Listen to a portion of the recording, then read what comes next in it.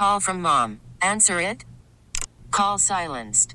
Instacart knows nothing gets between you and the game. That's why they make ordering from your couch easy.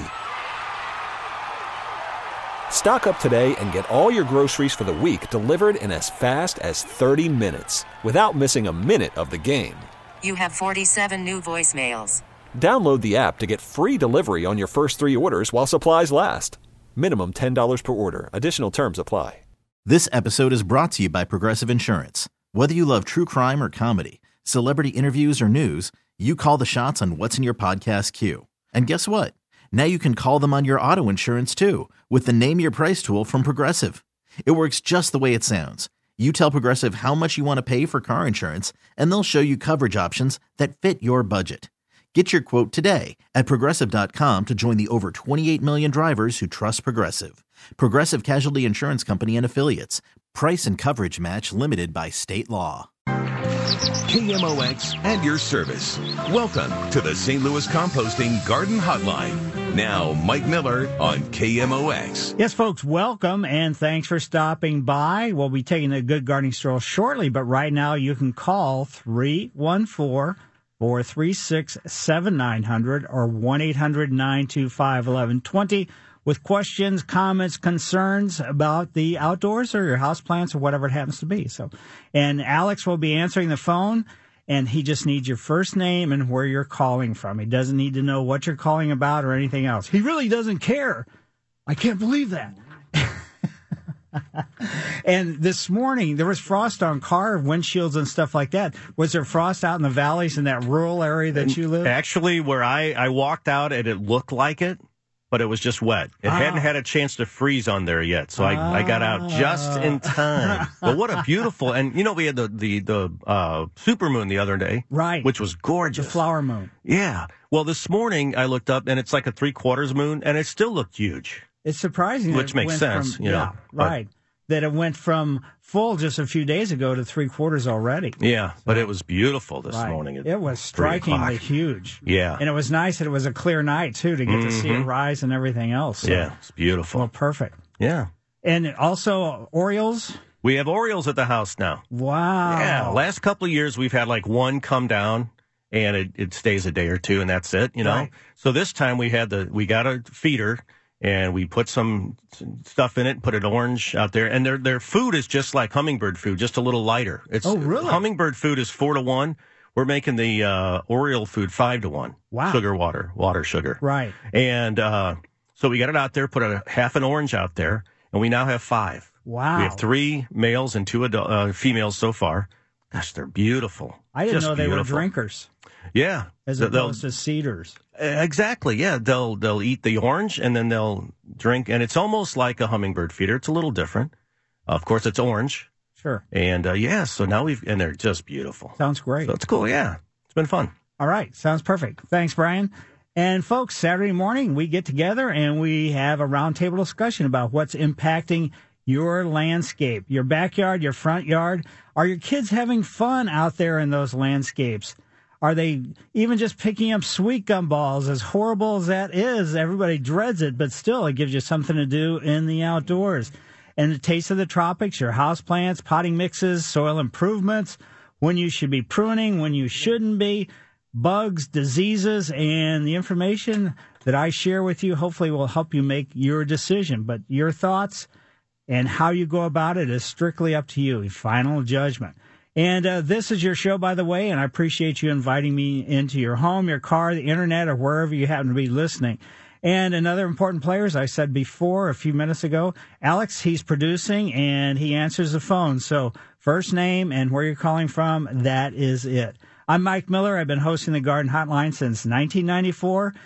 And I can come to your home and do a landscape consultation if you like. And that's a walk and talk. You can go to my website, MikeMillerDesigns.com. On the homepage, that has my email address and phone number where I can be reached. And today, after the show, I'm headed out towards Wentzville. Well, actually into Wentzville and then back into Chesterfield on my way towards home. And, let's get moving. Today's stroll is brought to you by St. Louis Composting, 636-861-3344. Statue of Ulysses S. Grant, sword in hand, and binoculars in his other hand. Wow. Stands above a triangular patch of yellow and orange marigolds, backdrop by 10 boxwood. And further back is a Norway spruce, and then on the right-hand side is a nicely branched maple tree. Lawn fills the space. This is a very green lawn. It's a combination of bladed and broadleaf plants. So it's kind of a la my father's idea about lawn. If it's green, it's good. And a trio of budded viburnums occupy a triangular mulch bed. A pair of white pines set on opposite sides of a large walkway plaza. And pine cones sort of have fallen, and there's some crepe myrtles that are just showing some new growth right at ground level right now. Robins and squirrels are bouncing all over the place. And as I walk back towards my car, some squirrels came flying out of a dump. No, it wasn't a dumpster. It was a trash can. But I guess they had found a sandwich or something out there, and they thought I was going to get them or something, and they dropped their sandwich. And I said, I don't want your sandwich. You can have it. It's all yours. It's completely fine. And above this entrance is the common seal of the city of St. Louis, and that hangs on a wrought iron gates, which this entrance is closed. And the 1200 is the number above the door, and that's 1200 Market. So this is City Hall, and it's a classic French architecture. And a little bit further west along the walkway, there's a statue, speaking of French, of Pierre Laclede, founder of St. Louis in 1764.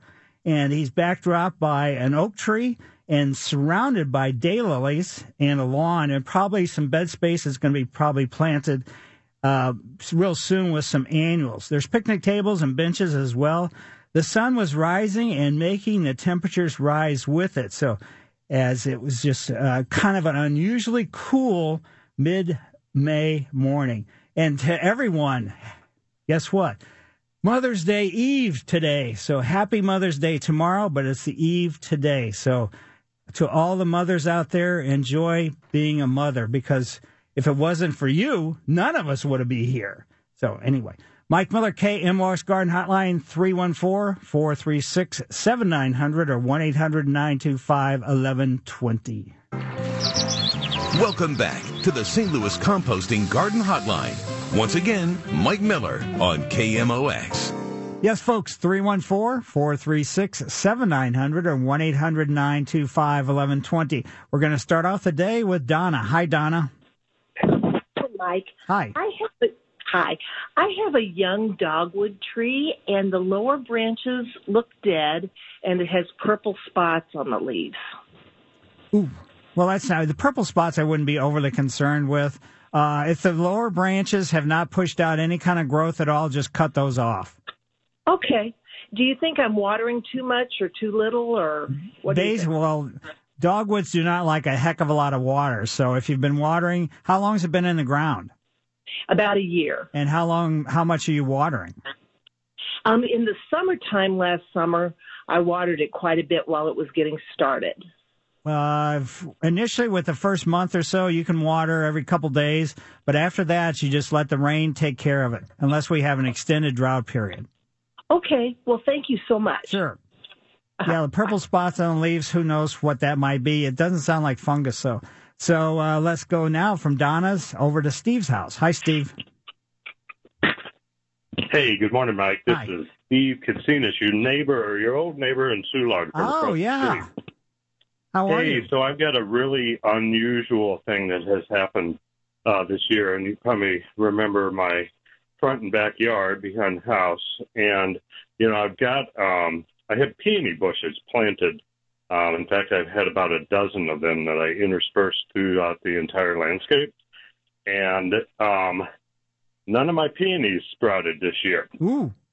They, and these were very old bushes, mature bushes that were prolific and bloomed tremendously every year. And, when we moved from the house next door over, I moved them from over there, and, they were just really well established, and they did not show, not one single one of them this year. And it really perplexed me because I did pretty much everything that I always do in the spring, and which was, usually, and I did that this year around mid-March. I go out to Kirkwood Materials and I get a yard of leaf and twig compost, and I just spread that out over the gardening beds, just kind of improve everything year after year, right? And I put down a layer of freen,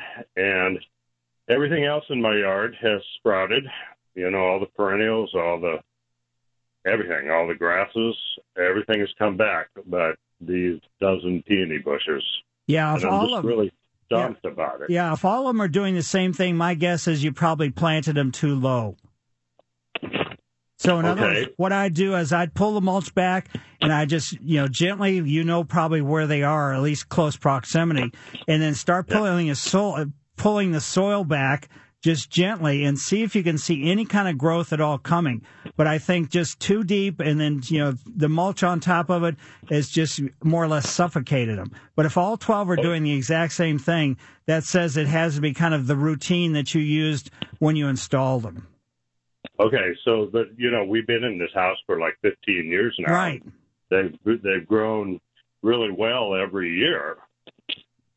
So it's kind of weird that just all of a sudden this year they just didn't do anything. Right, because I see peonies that are in full flower right now. So absolutely. So I'm just guessing that for whatever reason they sank or something happened to them, and the mulch on top of them has just buried them too deep. Okay, because it's usually I usually never put down more than about an inch of mulch because it's, I'm just kind of looking to do a little bit of weed prevention and, right. And keep improving the soil, right, and year after year. So that's about it. If they're all doing, if it would have been a few, it would have been a different circumstance. But for all of them to be doing the very same thing, and I hope it's not related to something in your compost or mulch or whatever you put down, and that. But I would say go out there and pull that back and gently pull the soil away and see if you can see any kind of growth at all on any of them. Okay, well, and if they. Yeah, I was going to say, because this is just the weirdest thing. So I have pulled the mulch back already. Okay. Because I was thinking, well, if the sun warmed them up, they might start coming up, and I may miss the blooms this year, but at least the things would come back. Right. I mean, there are noticeable holes in my landscaping right now and all my perennial beds because of where these things always sit. Right. So, all right. So if you think that because there's no disease or something that attacks peonies besides just like fungus and right, foliar type things. But for the most part, if there was related to a disease circumstance, it wouldn't wipe out all 12 at once. Yeah, okay, all right. Well, I'm gonna keep. If I would lift them up, wow, that would be really crazy. Okay, so. How deep does the crown need to be? Basically, about 1 to 2 inches is all it needs. Any deeper than that, it's it could just be a period of time with even just putting the amount of mulch down that you have over the years that it decomposes and it's elevated the soil too deep in the eyes. Where the new growth, where the foliage comes out, it's just too deep. Okay, I'll see if I can lift them and see if that maybe makes a difference. All right. And realize that, when you start to lift them and you pull them up out of the ground, the root systems are going to be very brittle like sticks. So leave them just sit, for a couple hours above ground or a day above ground, and then the root systems will get more supple, and then it'll make it so when you reinstall them that you don't break a lot of the root system apart. Got it. Okay. All right. Okay, we'll give it a whirl. Great. Good luck, Steve. Nice to talk to you. Okay. Nice. Good to talk to you, too. Bye-bye. And now let's go down to Steelville and go into Glenn's yard. Hi, Glenn. Yeah, I've got a beautiful stand of nutgrass in my garden. What can I do to get rid of that stuff? Basically, you got to go after, use an herbicide specifically formulated to get rid of nut sedge. So like sedge ender or something like that. Nothing else was really going to work. So you just got to, and the earlier you start applying it, the better it is, because later in the season, virtually all plants, but especially nutgrass, forms a waxy cuticle on the surface, and then consequently the absorption of the herbicide is even going to be less. So you got to get an herbicide specifically for, killing nutgrass, nutsedge, or whatever you want to call it, and probably apply it. It's going to take a couple times application this year, and it's probably going to take a couple years to finally eradicate the whole colony if you've got a big stand of it.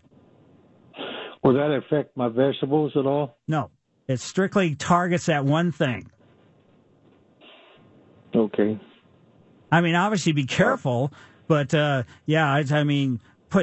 your sprayer down, step on the nutgrass a little bit so you can open up some wounds, then spray right on top of it. So you don't get, you don't have to worry about it, but it really only impacts, nut sedge. That's why it specifically says sedge ender or whatever product that you get. Okay. Thank you. Yep. Good luck. Yeah, that's a mean weed. And once you get it, it is difficult to get rid of. Let's see. Let's go over to Dave's yard now. Hi, Dave.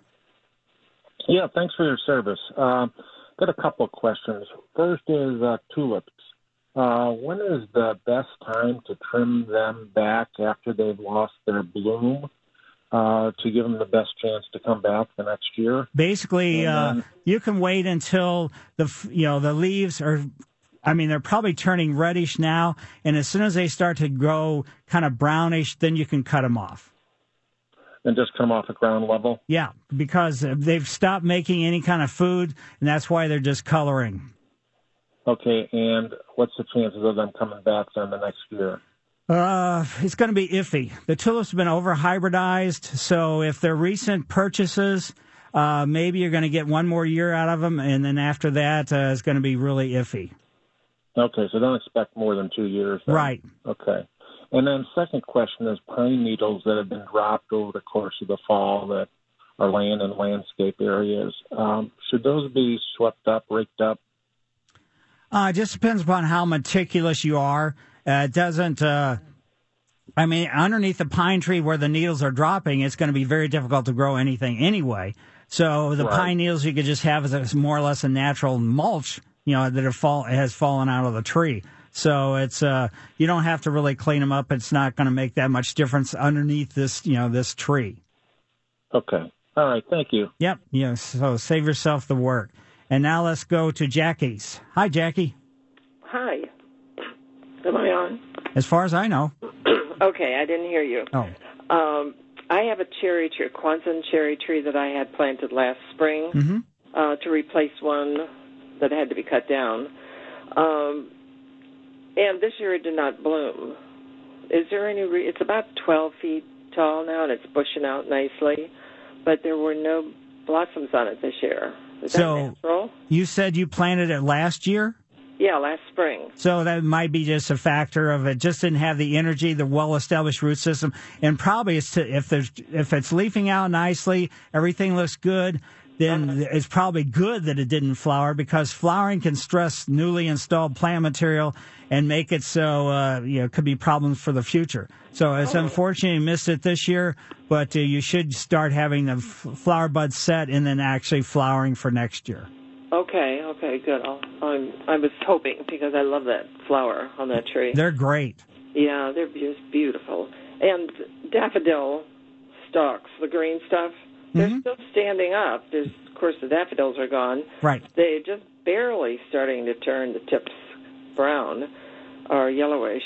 I have to wait a little longer before I cut those. Well, off. you should, and at least until the foliage starts discoloring. Okay. If you don't, it may not have a real impact, but it probably will have an impact. And with the daffodils versus the tulips, if they're new installations, those bulbs still should give you about 5 or 6 or 7 years of blooming, and then before they start losing their bloom, let's say, ability or potential. Okay. I have some bright red tulips along my back fence, and they have been coming back year after year after Right. year. They must be the old-fashioned. That's exactly right. You can drive through older neighborhoods, and you'll see tulips, and those are the ones that haven't been overly hybridized.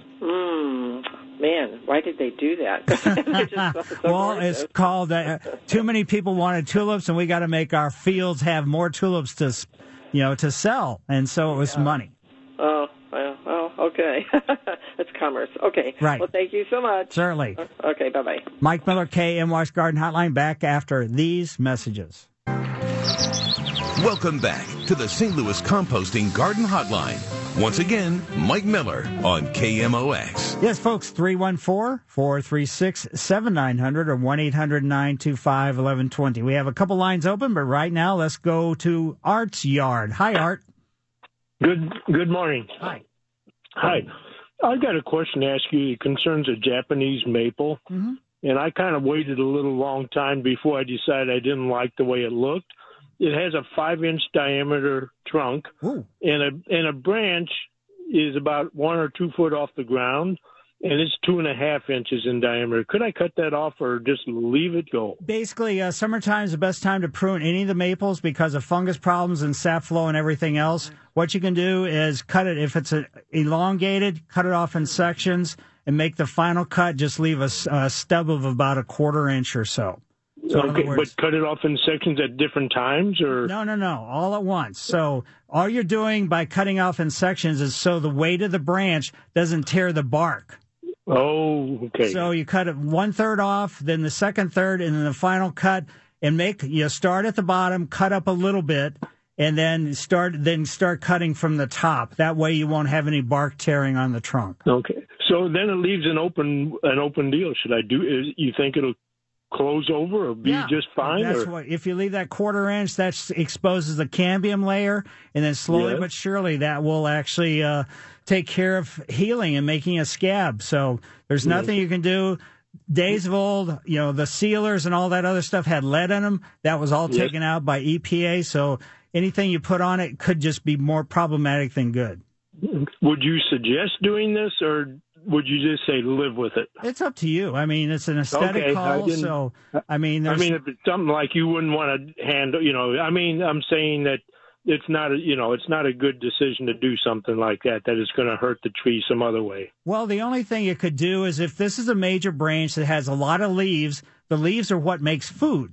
And so if you're reducing the amount of, let's say, food factory on this particular tree by a large percentage, then it might be problematic for the overall health of the tree. But for the most part, that's not, generally the case.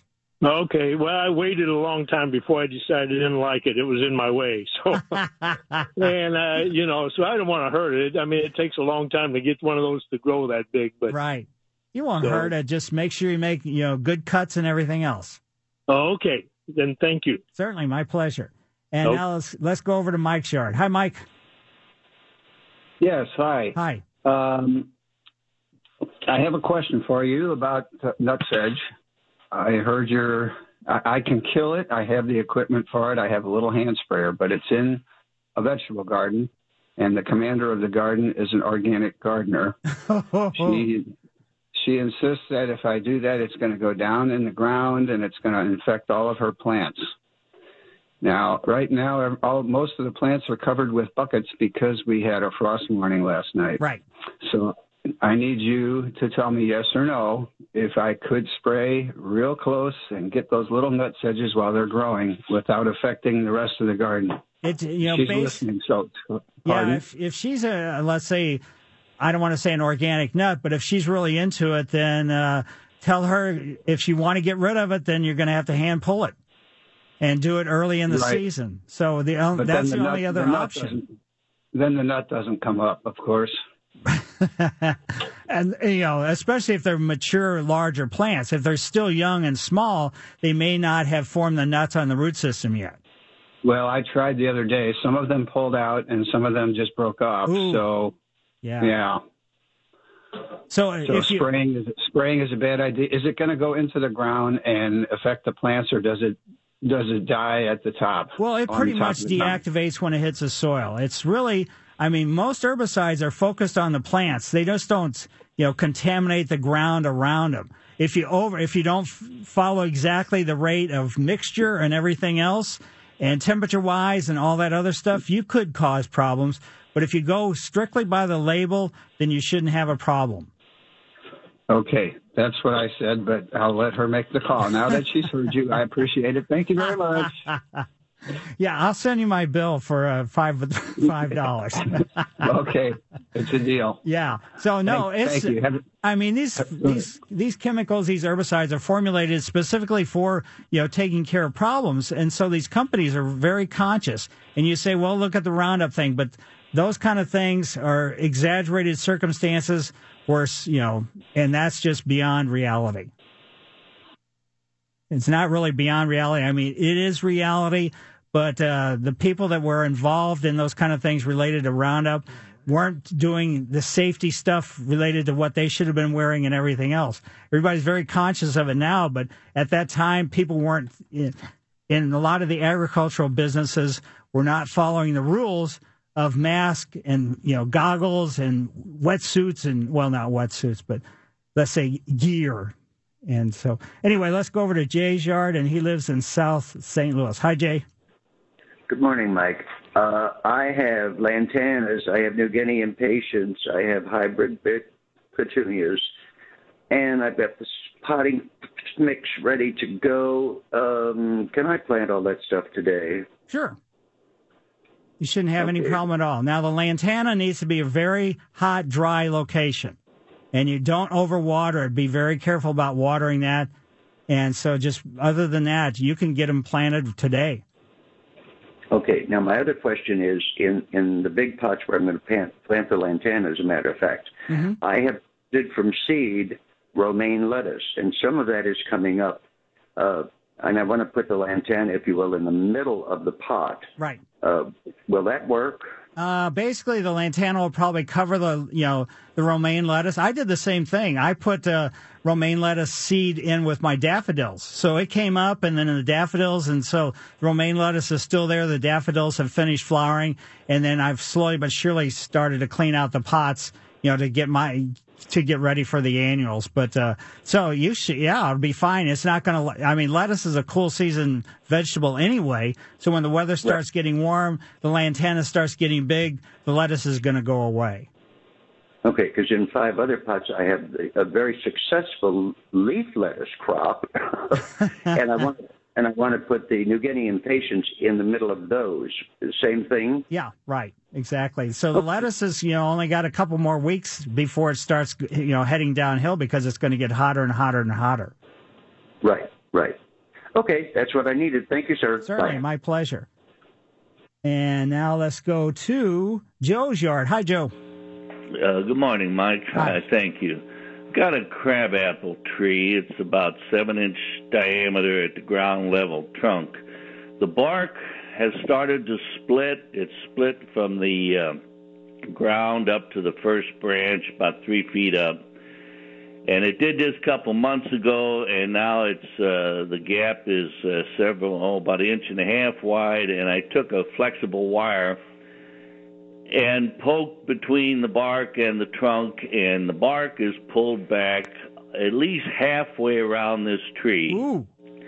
Now, a couple of weeks ago, I had purple flowers, beautiful tree. It's been in the ground about 8 years. It's around another little apple tree and a little pear tree, those little ornamentals, and arborvitae, or whatever you call those green evergreen things. Is that tree doomed? If the bark is exfoliated from the trunk halfway around, it's definitely doomed. So what happened? In an older one, it's a little difficult to determine, but it could be, which doesn't make a whole lot of sense. It could have just been, when this thing started, it wasn't really obvious. So some way it got some sunburn, sun scald on the trunk, especially if that faces the west or the southwest, where the most intense sun is coming in, and just over time, then sort of the bark started, let's say, deteriorating. But originally, probably the cause of it was, even though you don't normally think of older, let's say, trees, well-established plants, getting sun scald, but that's probably what it was. Yeah, it gets a good east sun till about noon, and then there's a little shade. So that one's gone. Now I got a couple other crab apples in the yard. Is this something that the others could? It's not a catching thing, right? No. If it just happened. Yeah, if this was borers or something along that line, in the bottom 2 feet of the trunk, you'd see holes, several holes that were about the size of pencil leads. But usually that doesn't cause bark to split that distance. So that's why I think it's related to the sun factor. Well, I'll be darned. Well, it was a pretty tree, and it's got green leaves on it, but I guess this is the last season for that. Well, you don't know. You don't necessarily have to take it out. Let it. Enjoy it as long as you possibly can. Is there anything I can do? Can I wrap that bark tight against the trunk to prevent it from totally coming off? No. Basically, that would be something you do for your own benefit, not for the benefit of the tree. Okay. So psychologically, it would help you, but the tree is going to go. Who cares? I mean, the bark's going to. Yeah. It's not going to make. No, I thought if I could keep the remaining third of the bark on the tree tight, it may live. But no. Okay. I'll enjoy it till it goes. Yeah, it may live anyway, but you're not going to be able to make that bark stick to the trunk. You just can't do that. Okay. Thanks, Mike. Right. Bye. Mike Miller, KMOX Garden Hotline, back after these messages. Welcome back to the St. Louis Composting Garden Hotline. Once again, Mike Miller on KMOX. Yes, folks, back to the phones we go, and we're headed to Bob's yard. Hi, Bob. Hi, Mike. Hi. Greetings from Soulard. Great. We have a Chinese fringe tree that's been in the ground 3 to 5 years. Last year it didn't fringe really at all. This year it's looking beautiful on one side, but half the tree has not started to bud or leaf out at all. Ooh. And, of course, no fringe. So right. Is this a sign of worse things to come? It's a side that has not done anything. Is it, sort of backed up to a house, a garage, or something like that? Well, it's the north side. It's next to a pergola that has rose bushes growing across the top of it. And the south side is completely open, and that's the part that has bloomed and fringed out. Right. So my guess is it's probably related to exposure as much as anything. So any part of it that really hasn't started to leaf out, you could wait, if you wanted to see if it's going to do anything, and then, cut it, if it doesn't, then cut that whole side off, basically in the fall, or you can just go ahead and just, leave it and see what happens. Okay. I think that's, not what the garden commanders and another fellow said wanted to hear, but, we'll, give that a try. Yeah, I mean, are you fertilizing and everything else? I think the fringe tree wants to have an acid-based fertilizer, so iron and sulfur. And if it's close to the pergola, is there concrete close by and other things? Maybe the soil is too alkaline for it. That's a possibility. Yes. So maybe get some iron sulfate. Try to, work that in and water that in to see if you can get the soil pH changed. If part of it that hasn't leafed out yet doesn't leaf out, the iron sulfate is not going to change that factor, but that's about all you're going to be able to do. Okay, well, thank you, Mike. Sure. Appreciate your advice as always. Well, my pleasure. Yeah, and don't fertilize, because everybody thinks if plants are unhealthy, you feed them, and that's not what you want to do. You just want to get the soil sort of back in shape if that's what the problem is. Thanks, Bob. Iron sulfide? Yeah, iron sulfur. Iron sulfur. Right. All right, we'll give it a try. Right. Or sometimes they call it ferrous, meaning iron sulfate. Right. So. Okay. All right. And now let's go to Sherry's yard. Hi, Sherry. Can you do it kind of quick? Hi. I had a traumatic experience a few years ago. My roses got rosetta. Yeah. And I had to remove about 20 rose bushes, and it was very sad. But I've moved since then, and our property has a ton of wild roses on it, though. I read somewhere that they can be a carrier of this disease, and I just was worried if it would happen again. It's basically, actually rose rosette is transmitted by spider mites. So if the spider mites are feeding on a rose that actually has the rose rosette, then the wind blows them to another one that doesn't have it. That's how it's transmitted. So it's not going through the ground or anything else. It has to be transmitted by spider mites. Okay. So if I treat it with insect powder, will that help decrease the chances? You got to use basically you have to use something to kill mites. So a miticide, regular insecticide does not kill mites, and it's got to be in a contact killer. So in other words, if you don't see any spider mites, just to spray for the sake of spraying is not going to really make much difference. Okay. Well, thank you so much. That's good to hear. Yeah, it's unfortunate, but yeah, the rose rosette is just devastating, as you found out. And, related to that, the Arch Ground had some roses, and they got a few of them, all of them got the rose rosette, so they just pulled them all out. So as soon as you start seeing it, you just have to be conscious. And, again, it's spider mites that transmit it. It's not through root systems, it's not through anything else. So thanks, Sherry. And if anybody else has any questions for the next hour, 314-436-7900 or 1-800-925-1120. And again, happy Mother's Day Eve. That's today, and then Mother's Day tomorrow. So Mike Miller, KMOX Garden Hotline, back after the news.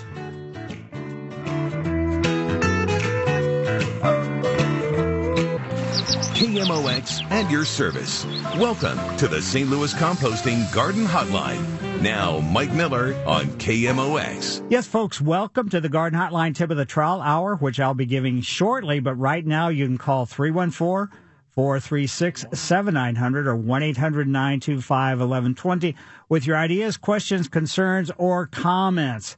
And thanks for sharing those pictures, Mr. Kelly. Yeah, I was showing Mike the pictures of our Orioles and our goldfinches, and then the whimsical garden that my wife has created in the backyard. Absolutely. It looks spectacular. I love it. I sit there every day and think, man, last night I'm sitting there and the sun is starting to setting, and the horse is out in the yard and the sun's shining on the horse, and he's a beautiful old horse. And just sitting there watching the birds, and it's like, it's simple, but it's just great. Perfect. So I hope you all have a place where you have that too. Kind of, yeah. We have a park right across the street, so that's nice. But we don't have Orioles in that park. Yeah. Well, you got to be special, right? But I have a question for you. Peacock. Yeah. So you didn't mention him. I didn't see any pictures. He's old school. Oh. He's been around. Yeah, Henry. He comes over and he looks at the door, going, "Come on, feed me." He's loud. He leaves his souvenirs everywhere. Yeah, he's old school. I'm just curious. Do they fly? He doesn't. I don't know if peacocks do or not. Yeah, I was just, I was thinking about that. For some reason, peacock came up into my head when I saw those bird pictures. So I was just curious if you ever saw him fly over your house. No, he can fly enough to get on the roof. Right. But that he doesn't fly away, Yeah. Oh, well, he's got it too good. I mean, come on. The neighbors feed him. We feed him. Right. He goes and shows off for the chickens. He's not going great anywhere. Zip code. Yeah, exactly. Well, great. Well, thanks. You're welcome. Yeah, and thanks to you for having me on your show. We can discuss plant selection, caring for, ups and downs, and all arounds. Annuals.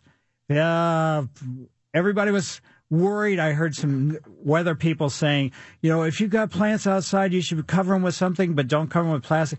It really wasn't. If you live in an area where it's really cool and you'd already put out some annuals, whether it be begonias, whether it be marigolds or whatever it happens to be, most of them are going to be able to handle that kind of situation. Newly germinated seed, that would be where the problems might come in. But your bulbs, your daffodils and tulips, we're almost getting to the time when the foliage should be cut off, and edibles, your cool season vegetables, and now your warm season vegetables, tomatoes and all that other stuff. Ground covers, house plants, lawns, perennials, roses, trees, shrubs, vines, or water gardens.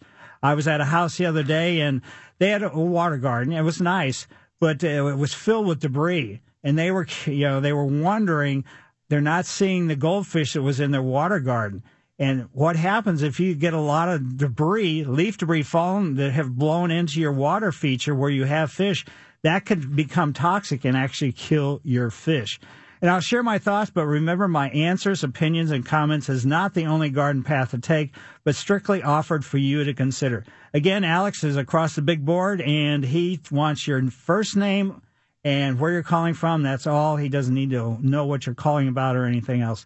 During the week and on weekends, I do Walk and Talks, which is a consultation where I come to your home and help problem solve, whether it's aesthetic or whatever it happens to be. You can go to my website, MikeMillerDesigns.com, on the homepage. Email address and phone numbers right there where you can contact me. As I said in the first hour after the show today, headed to Wentzville and then back into Chesterfield. And so it should be some fun. I get to see some great yards and get to meet some wonderful people. That's a nice thing. People that are into the outdoors are just great people. So I'm lucky enough to be able to spend some time with them. Tip of the Trowel is a special recognition for individual, group, or a situation that's made an impression on me, and it's brought to you by St. Louis Composting, 636-861-3344. Again, to all the mothers, Tip of the Trowel goes out to you.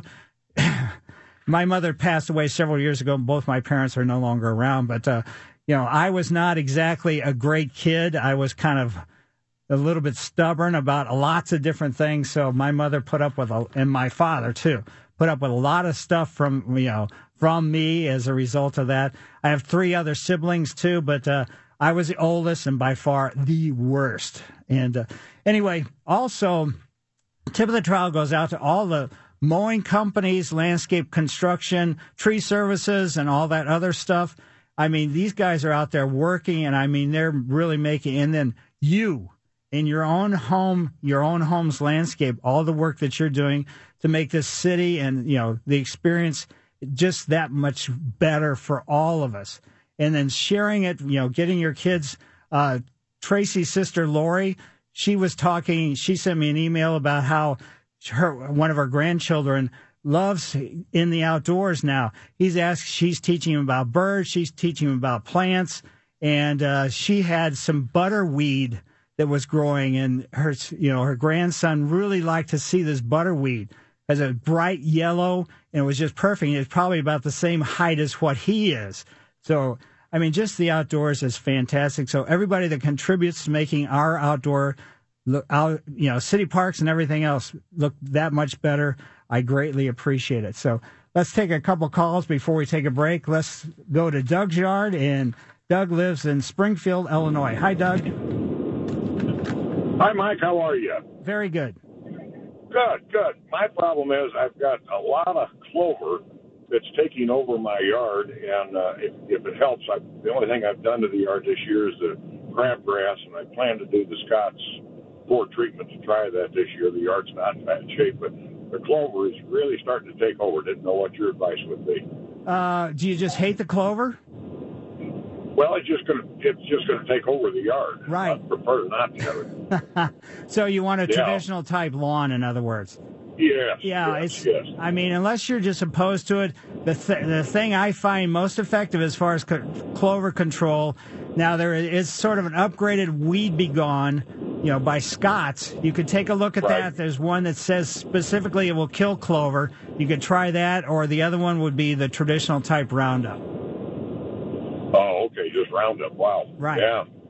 So. Okay. Well, that's all I had. It just gets bigger every year. Oh, absolutely. I mean, it's going to keep going, and it's going to take several years to get rid of it. To be honest with you, you're not going to get it even with a single application or multiple applications, this year. So just understand that it's going to be a long, involved process, just like it was to get a big colony of it established. I've got you. Okay. Well, I'll call that good news, not good news. And thank you for your show. Sure. Well, thanks for having me on your show. Now let's go from Doug's yard over to Peggy's. Hi, Peggy. Hi, Peggy. I've been waiting, so I'm talking to myself. Anyway, thank you for your show. I really appreciate it. I have 2 questions. The first one is I have a knockout rose. It's in a little sloped area right near not too far from my driveway, which is concrete. and it's blooming all over. I mean, getting little buds on it. Mm-hmm. And should I be trimming that to make it more beautiful when it comes? Because I don't want it to go wild. I've had it for a while. Basically, pruning, wait until you get this first flush, then you can prune it at that time and use rose food. But it's going to get big. There's no doubt about it. Mm-hmm. So just wait and trim it? After it finishes flowering. Yeah, the first flowering, then prune it back at that time. Okay. And the other one, I heard somebody on your show say one time, I have a burning bush, and it's leaning against the house. And this person was saying, and you agreed, that wait until September to trim it. Well, yeah, I mean, just so it doesn't look so ugly, because basically all the leaves have been pushed out. So now if you prune it, the chances of it pushing out some new leaves are going to be minimal. And what happens as a result of that, then you see the ends of these sticks all summer long. Yeah. Okay, would you... now, I've had it for several years. I'm going to say maybe 15 years. So it's gotten a good size. Right. Should I trim it around maybe halfway? No, I wouldn't cut it back that much, because there probably won't be any buds left on the stems that remain that are going to be able, that are still functional. So probably if you're going to want to reduce the overall size of it, probably 10 to 15% every year for a couple years in a row. Oh, okay, that's good. All right, well, thank you so much for the information. I really appreciate your show. Sure. Now, God bless all mothers. I'm a mother and a grandma. All right, great. There's a lot of work going on over the years. But they're all good kids, and I am so blessed. Well, and great. Thanks again for your program. Well, thank you for having me on your show. Mike Miller, KMOX Garden Hotline, back after these messages. Welcome back to the St. Louis Composting Garden Hotline. Once again, Mike Miller on KMOX. Yes, here's some breaking news. Mr. Kelly, I'm going to take over for you. I saw this on the internet yesterday, and if you know the rock group Queen, we are the champions of the world, and apparently the lead guitarist of Queen, actually, he was doing some gardening, and he strained some of his muscles in his lower back. So here, I didn't even know Queen did gardening. Lead guitarist does it, and he strains his anal muscles. So, whoa. So be careful out there. Don't strain yourself when you're going to do your gardening. Let's go now to Carol's yard. Hi, Carol. Hi, Mike. Hi. This is Carol, and I have a peony bush, a single-flower peony bush in my backyard that we moved from my in-laws' house up on the other side of Troy about 40 years ago. And now I want to separate it and give it to my kids so that we kind of keep passing this down. And I want to know, what is the best time of the year to do this, right after it flowers or in the spring when it comes up? I would probably do it in the fall, like in September or so, when the foliage is starting to decline. That way you're going to know how big it is, dig up the whole clump. And like I told the guy related to the peonies earlier in the first hour, let it sit above the ground, the whole thing, if you can get the whole thing up, or you can cut it out in pie wedges, but let the root system sit above the ground for a day or two, because right when you first dig it up, the root systems are very brittle. They'll get supple once they're up out of the ground and become exposed. So dig it up and let it all sit out for a day or two, and then actually go through the big chopping. Yeah, making the pie, cutting pie wedges out of it. And making make sure you got root system and stems coming up, with each one. Okay. So do it in the fall after the flowers have all gone away. Yeah, the flowers will be done way before that, but just when the foliage starts going downhill, and then have your kids, have a location, soil prepared, so as soon as you cut it up into pieces, and they can take it and get it and, have them planted sometime during the month of September. The ground is really warm. That helps encourage the root system growth. And when you when you cut it up into wedges, cut all the leaves off of it and everything. So, and tell them don't plant it too deep. You only want the top of the root ball, which is the crown, about an inch 1 to 2 inches below the surface. Closer to 1 is better than 2, but 1 to 2 inches. If they plant it thank you. if they plant it too deep, then it's going to mess up the flowering cycle. All right, it's just been beautiful, and every year it just gets, prettier and prettier. It's a deep reddish purple color with that bright yellow center, and they're striking. Yeah. Thank you so much. I appreciate all your help. Sure, my pleasure. And now Carol says goodbye, and Diane says hello. Hi, Diane. Mm-hmm. Yes, hello. I have a crepe myrtle that has sent out several shoots on it last year, and so I assume I can transplant those. And if so, is this a good time to do it? And is there anything special I need to do in the process of, to make sure I have all the roots? Yeah, dividing crepe myrtle is not going to be 100% successful. You could give it a try if you want to, but if so in other words, you're going to chop from the mother plant where this, let's say, side shoots coming out, and I'm assuming there's a couple inches of soil there, just so there's an adequate amount of root system on it, because a lot of times it's still getting its, let's say, its food from the root system from the mother plant, even though this side growth has come out. So just be cautious that when you dig it up after you chop it, that there is actually roots on that, the part that you've dug up. If there's not roots on that, then it's not going to work. And is it a matter of time, like the fact that a lot of them came up last year? Yeah, it's going to be probably a couple of years for them to get, established enough. So if you want to do it, that's great, but they're not that expensive. People like to pass, batons on to family members because of historic type things and things along that line. But just in general, it's not really all that easy to do. Okay, well, I thought I would check. Yeah, I mean, I'm not saying it's impossible. Yeah. It's just going to be, it could be disappointing. You could be successful, and you could call back in 2 years saying, you don't know what you're talking about. No. All right. Okay, well, thanks for the info. I enjoy your show. Sure, well, thank you. And now let's go into Larry's yard. Hi, Larry. Hello, Mike. I tell you what my problem is. I have a seedless hawthorn. I've been in the ground for about 9 years. Last year, I noticed one side of it, I wasn't getting the leaf production I thought, but I let it go. This year, technically almost 60% of the tree is dead. Ooh. No leaves whatsoever. So I've checked with a couple garden centers, people that I trust around here, and they said I must have a root problem, something in the roots. But I've decided to go ahead and take it out. So my question is, once I take it out, what should I do with the ground? Should I put anything into it? I'm probably going to replant something there, but I was going to wait until the fall to do that. Right. But is there anything I should do with the ground since they said it was a root problem? Well, it's a root problem. Basically, when you dig it up, if you could go a couple inches beyond, which is going to be a lot of work, just to kind of see if it was a root problem. Because maybe this, was there any spots on the leaves or things like that? No. So it was always pretty clear and everything. Yeah, but technically, like I said, I would probably say 60% of the tree. And once again, it's only been in the ground 9 years, so it's not that big. Right.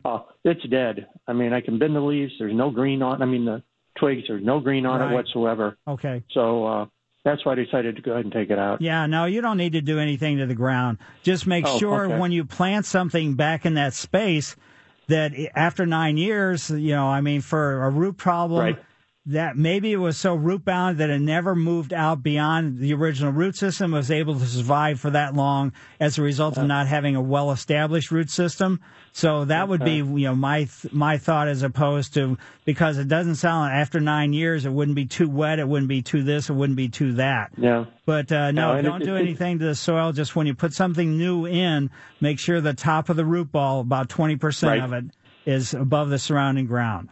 Okay. All right. Hey, thank you, sir. Sure. My pleasure.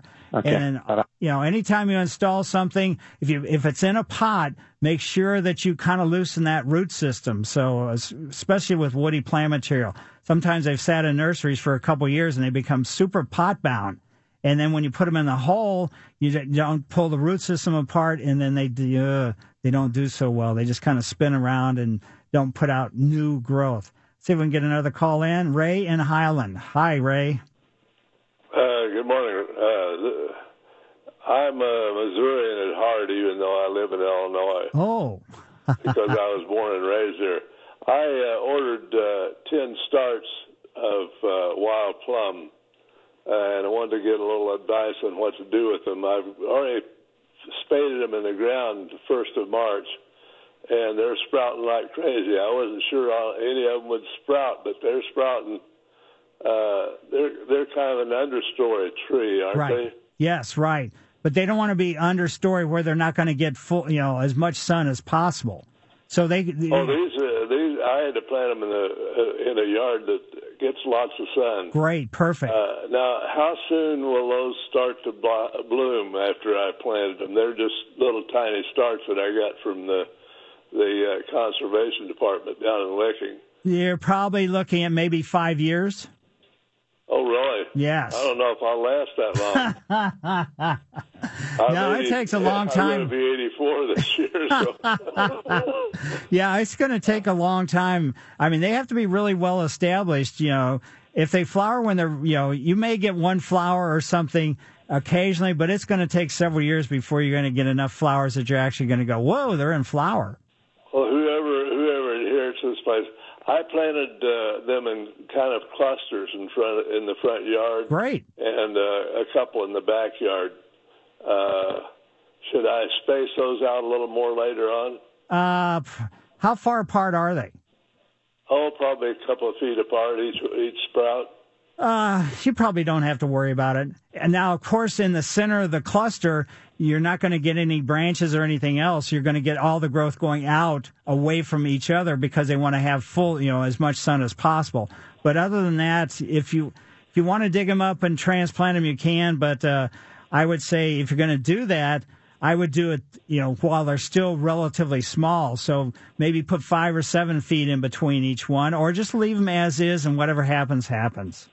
Oh, I saw them growing in really pretty close clusters in an old farmstead down in South Missouri, south of Houston, and they seem to do pretty well. Right, they do. I also bought 10 wild blackberry and put it in my garden box out in back. I'm going to turn it over and let the blackberries feed me. Sounds perfect. Well, I just wanted to get a little advice on the wild plum, but it is a disappointment that it won't bloom next year. No. If it does, I'll try to hang around until I'm 94. Yeah. If it does bloom when it's still relatively small, it can really stress a plant out and cause problems. But thanks, Ray. Mike Miller, KMOX Garden Hotline, back after these messages. Welcome back to the St. Louis Composting Garden Hotline. Once again, Mike Miller on KMOX. Yes, we're headed over to Becky's yard. Hi, Becky. Hi, Mike.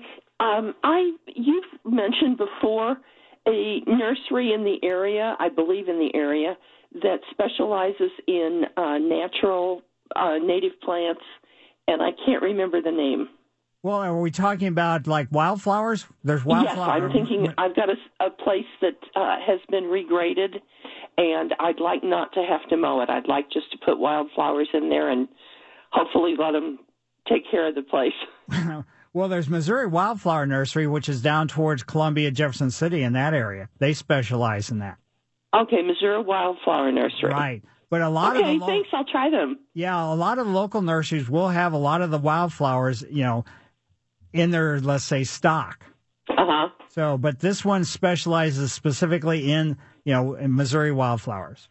Okay, thank you very much. Certainly, my pleasure. And now let's go to Marcia, and she lives in Hazelwood. Good morning. Hi. I have a 30-year-old oak tree in my front yard. It's the third of its height is probably above our second-story house, so it's a healthy, mature tree. But we've noticed galls over the last couple of years. They drop on the ground. They'll bring some of the branches down with it. Right. And I'm wondering, will the galls compromise the health of the tree? And is there any way to treat for them to be eliminated? Basically, elimination could be a long, involved process. You could have a tree service come out and see if they can inject it, But what those galls are from is from a type of wasp, not the classic wasp. The female lays eggs, and when the eggs hatch, they bore into the twig, and they cause that bloating and they sort of live in there to protect themselves while they're in the immature wasp stage. So basically, it's mainly all the red oaks have this problem, And, I mean, there's some huge ones. In general, it's more aesthetic than it is anything.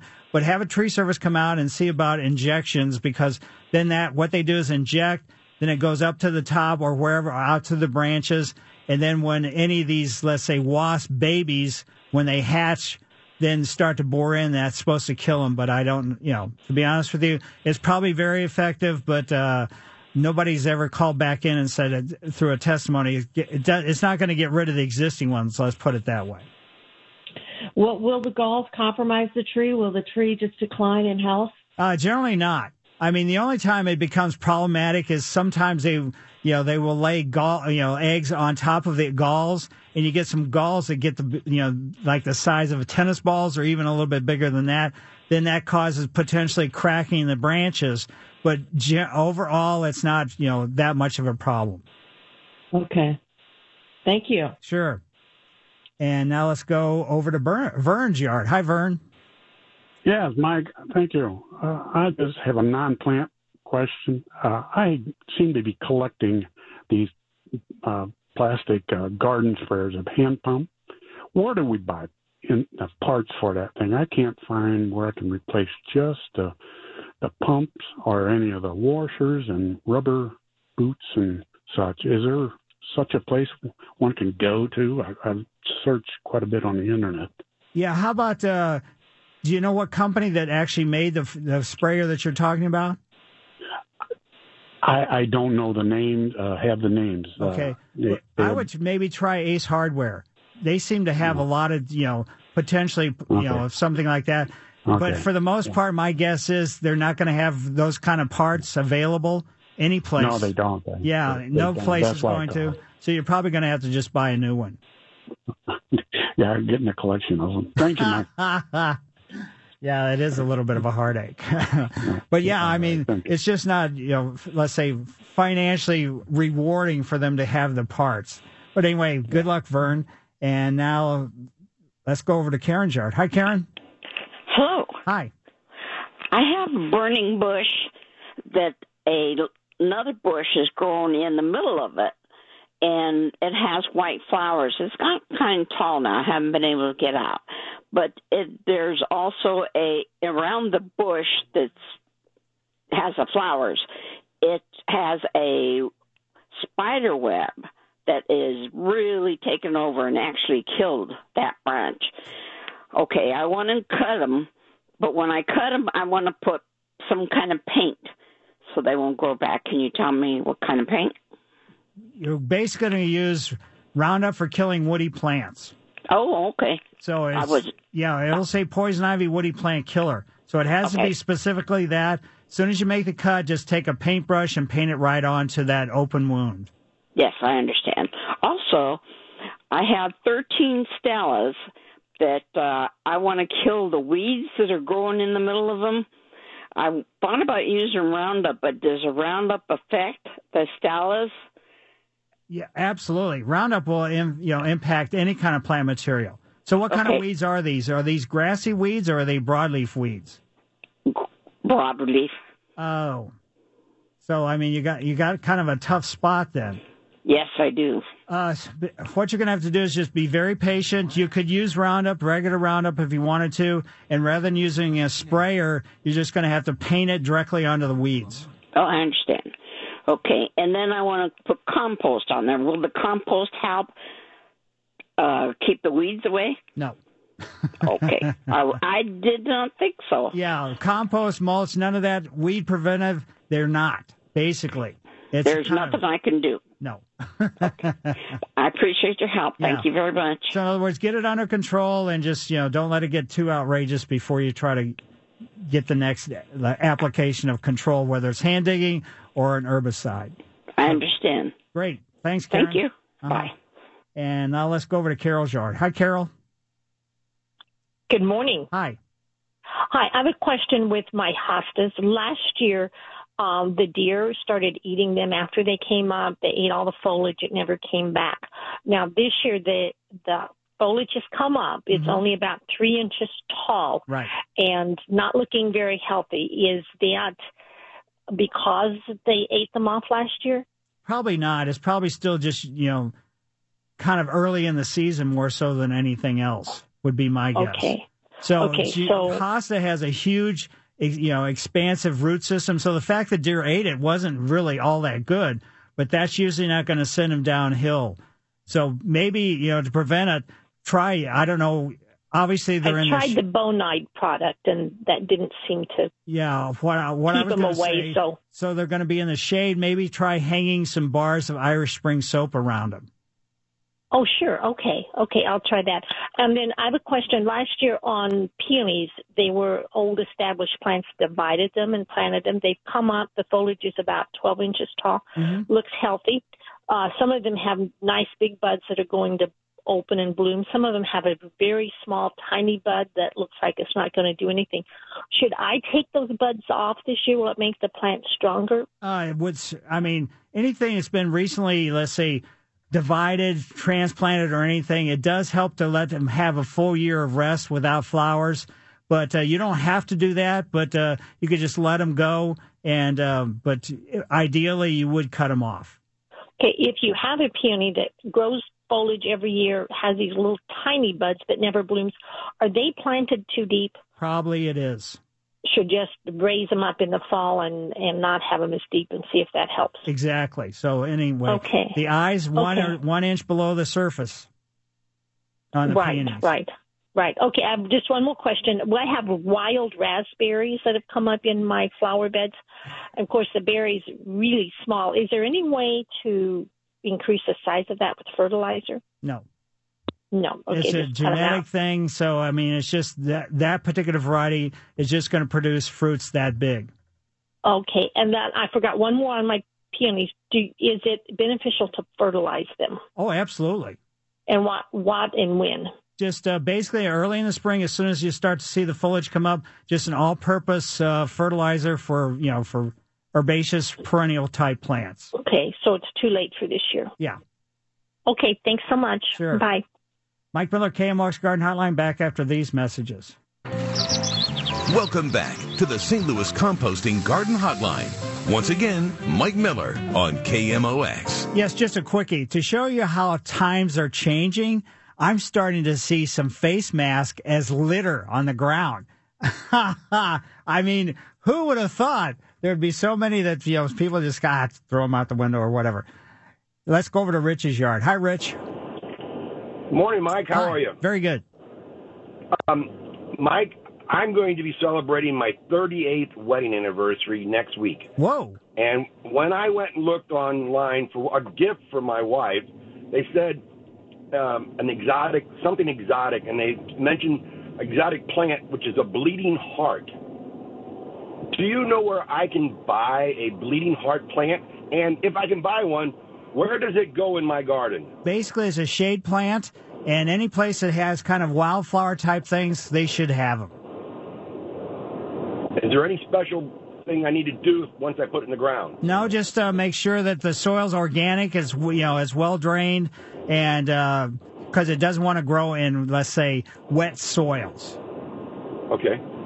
But they're tough. Right. They're durable. They have great texture, and they're spring bloomers only. Yeah, I know, but it'll be for next year as well. Right, exactly. And then and it's a perennial, so year after year after year. Yeah. Okay. All right. Thank you, sir. Certainly. And now let's go over to Bill's yard in O'Fallon. Hi, Bill. Yeah. Hey, Mike. Great show. A couple days ago, I got a little bit lazy, and I left my carrying sack for seeds and tools and things like that I carried with me. I left it outside overnight, and guess what? It rained on it. Ooh. And I had some fairly expensive seeds in there from some heirlooms and some things I had to order in. They were all seeds, no bulbs, anything like that. Right. And every packet got wet. Am I ruined? Not necessarily. I would say just, lay them out so they can dry. And then if you're really concerned with it, you can look in the pack and actually see if they're starting to sprout. But just a little moisture is not necessarily going to cause the seeds to germinate. Okay. Second question. We had the promise of frost last night. Right. So I put some straw over about 200 hills of potatoes, took a little bit, and it still didn't cover it. And somebody came over with a black with a plastic black tarp, covered the whole thing nicely. We did that, pulled it off this morning. We seemed to survive. What I want to know is, what is the best way to use that straw now that I've got it over there? Straw has no use, to be honest with you. It's a kind of a waste. So, yeah, I mean, you could use it. It's just spread it around, leave it around your potatoes. But other than that, there's not too much to do with it. So once I've got one more tilling in which I'm going to pull dirt up around the plants. And so my question would it be good to put it back in the middle between rows? You could do that. Okay. Yeah, that'd be about the only thing then. Right. Hey, you're doing good, and hang in there. Oh, great. Well, thank you. Oh, hey, what about 37 degrees Sunday night? No problem. Okay. I mean, it's got to get below 32 before it's going to be damaging to plant material, so don't worry too much about it. All right, I'm going to stand in front of those hills of potatoes and said, Mike said, and we'll go from there. Great. Well, thanks. All right, Mike. Thanks, Ryan. Sure. And sorry, Dolores, in the end, we're not going to be able to get to you this week, but I think the Garden Hotline should be around next week. So everybody just take it easy. I mean, what a spectacular day after yesterday's morning with all that crazy rain and the cold and everything else. And then this morning there was frost. You know, I saw it. It wasn't on the ground in the city of St. Louis, but it was on windshields and things like that. So just enjoy the outdoors. Mike Miller, KMOX Garden Hotline. I will see you next week. This episode is brought to you by Progressive Insurance. Whether you love true crime or comedy, celebrity interviews or news, you call the shots on what's in your podcast queue. And guess what? Now you can call them on your auto insurance too with the Name Your Price tool from Progressive. It works just the way it sounds. You tell Progressive how much you want to pay for car insurance, and they'll show you coverage options that fit your budget. Get your quote today at Progressive.com to join the over 28 million drivers who trust Progressive. Progressive Casualty Insurance Company and Affiliates. Price and coverage match limited by state law.